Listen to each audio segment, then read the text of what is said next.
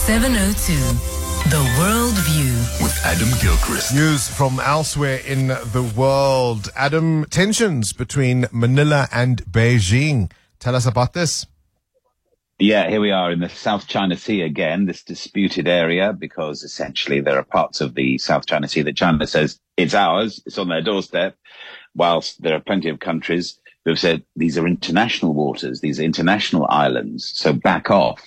And those two policies, of course, don't sit easily with each other. So the latest flare-up is actually between a Philippine boat and a Chinese ship.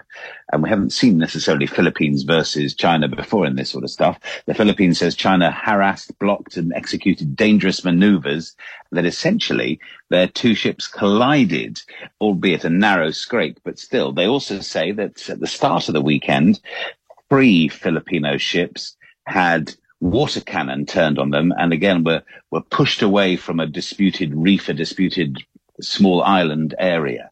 Plus, throw into the mix this, that a convoy of civilian boats that were trying to take Christmas presents and indeed provisions to Filipino fishermen and soldiers based in other parts were apparently turned back because they were constantly shadowed and harassed again by Chinese vessels. You can't go anti-Christmas, China. I mean, the rest of it is you can't stop the Christmas presents from being delivered.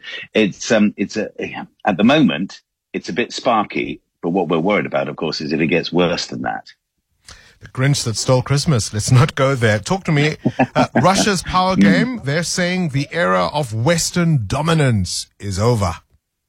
Yeah, I wonder if they're right. It feels that they might be, actually. I say they, it's actually the Russian foreign minister, Sergei Lavrov, who has a thing or two to say. He's on the banned list. He's on the sanctioned list from the West. So he obviously has one or two of his own personal axes to grind.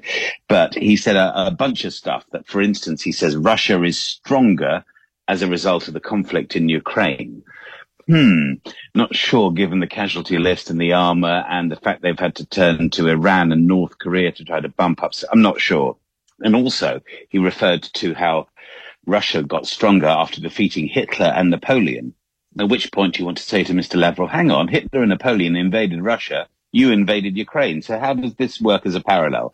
He also suggests that there's cancel culture going on in the West and Russia is a victim of cancel culture. I think it's a bit more than that, but anyway. And he's talked about, yes, the end of the 500-year domination of the West across the globe. And I think this is why I think he might be right, because if you look increasingly, I think South Africa included, don't automatically look to the US or Europe or any of the old stayers, the UK, for instance, for help or for trade goods or for whatever. It is a shifting, isn't it, of the tide. Now, that's not to say America and the EU in particular aren't still big players. But yeah, Russia, China, the rise of other countries, the world order has changed. He's certainly hit upon something there, I would suggest. Yeah, I think there's no doubt the international system as we have known it in terms of the post-World War II world order, that certainly is changing before our very eyes. Adam Gilchrist with this morning's World View.